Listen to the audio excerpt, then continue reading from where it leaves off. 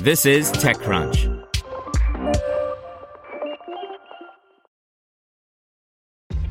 This episode is brought to you by ShipStation. You know, some things take a lot of work, like sending little robots to far-off distant planets. And just as that's challenging, so too is running a successful e-commerce business, especially when there's so much to do. So I want to introduce you all to ShipStation.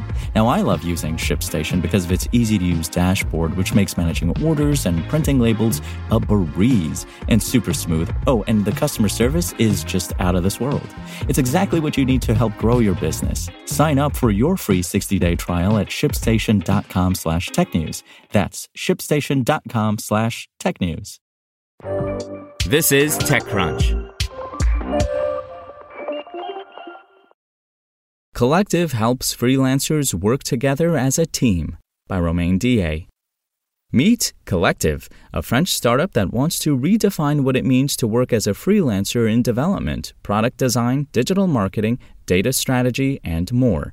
The company has built a platform so that multiple freelancers can team up and work together on the same project. The trick is that those teams remain independent freelancers. They're not working for the same company, they're just working on the same project. Everyone then gets their cut of the invoice when the job is done. Originally backed by startup Studio E founders, Collective has raised an $8 million seed round led by Blossom Capital. Many business angels are also investing in the startup. Some freelancers who use Collective for their freelancing jobs have also invested in Collective. They're putting their money where their mouth is. Platforms for freelancers aren't new. Many developers based in France are probably already familiar with Malt or Comet. But Collective doesn't want to go head-to-head with these marketplaces. Instead, Collective only accepts teams of freelancers. It can be a squad, a studio, a flash team, a community. We are creating the first SaaS platform dedicated to independent collectives, co-founder and CEO Jean du Roglardre told me. He listed the advantages of a collective versus a more traditional development agency company. According to him, a team of freelancers is usually cheaper than an agency because there are some fixed costs with the agency. While this is true, freelancers still have to pay for health insurance, pension contributions, etc. Essentially, it's a more individualistic way of thinking about a group of colleagues, as collectives don't share the same benefits. But if you're okay with that, there are some more obvious advantages with collectives. For instance, participating in a collective is a more flexible way of working, as you can still work on your own projects on the side.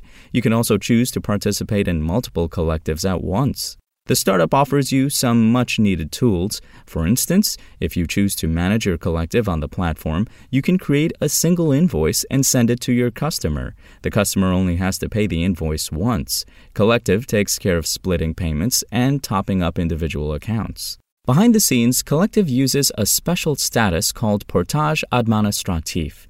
With this trick, Collective can legally issue invoices and represent teams. On the other side, freelancers can choose their own incorporation status. In addition to administrative stuff, Collective also wants to provide some marketing tools. For instance, the company wants to develop a lightweight content platform so that each collective can create their own branding, showcase their portfolio of work, and more. The startup takes a small cut on bills. If clients come from Collective directly, the company then asks for a bigger cut.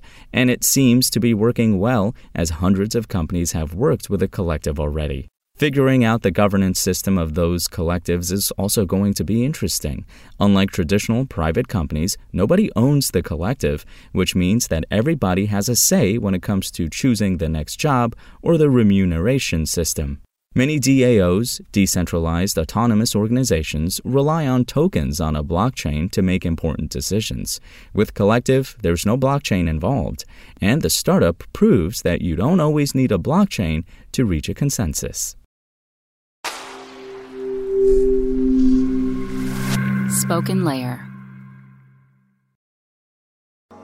To hear everything you need to know about the week's top stories in tech from the people who wrote them, check out the TechCrunch podcast, hosted by me, TechCrunch managing editor Daryl Etherington. Each week we go in-depth on 2 or 3 of the week's top stories from in and around the startup ecosystem. and I'll be joined by the TechCrunch experts who covered them. They tell us why the news is so important and what they think matters most to you, our listeners, whether you're just interested in tech or that's where you make your living. New episodes drop every Saturday morning, so be sure to subscribe to the TechCrunch podcast wherever you listen to podcasts.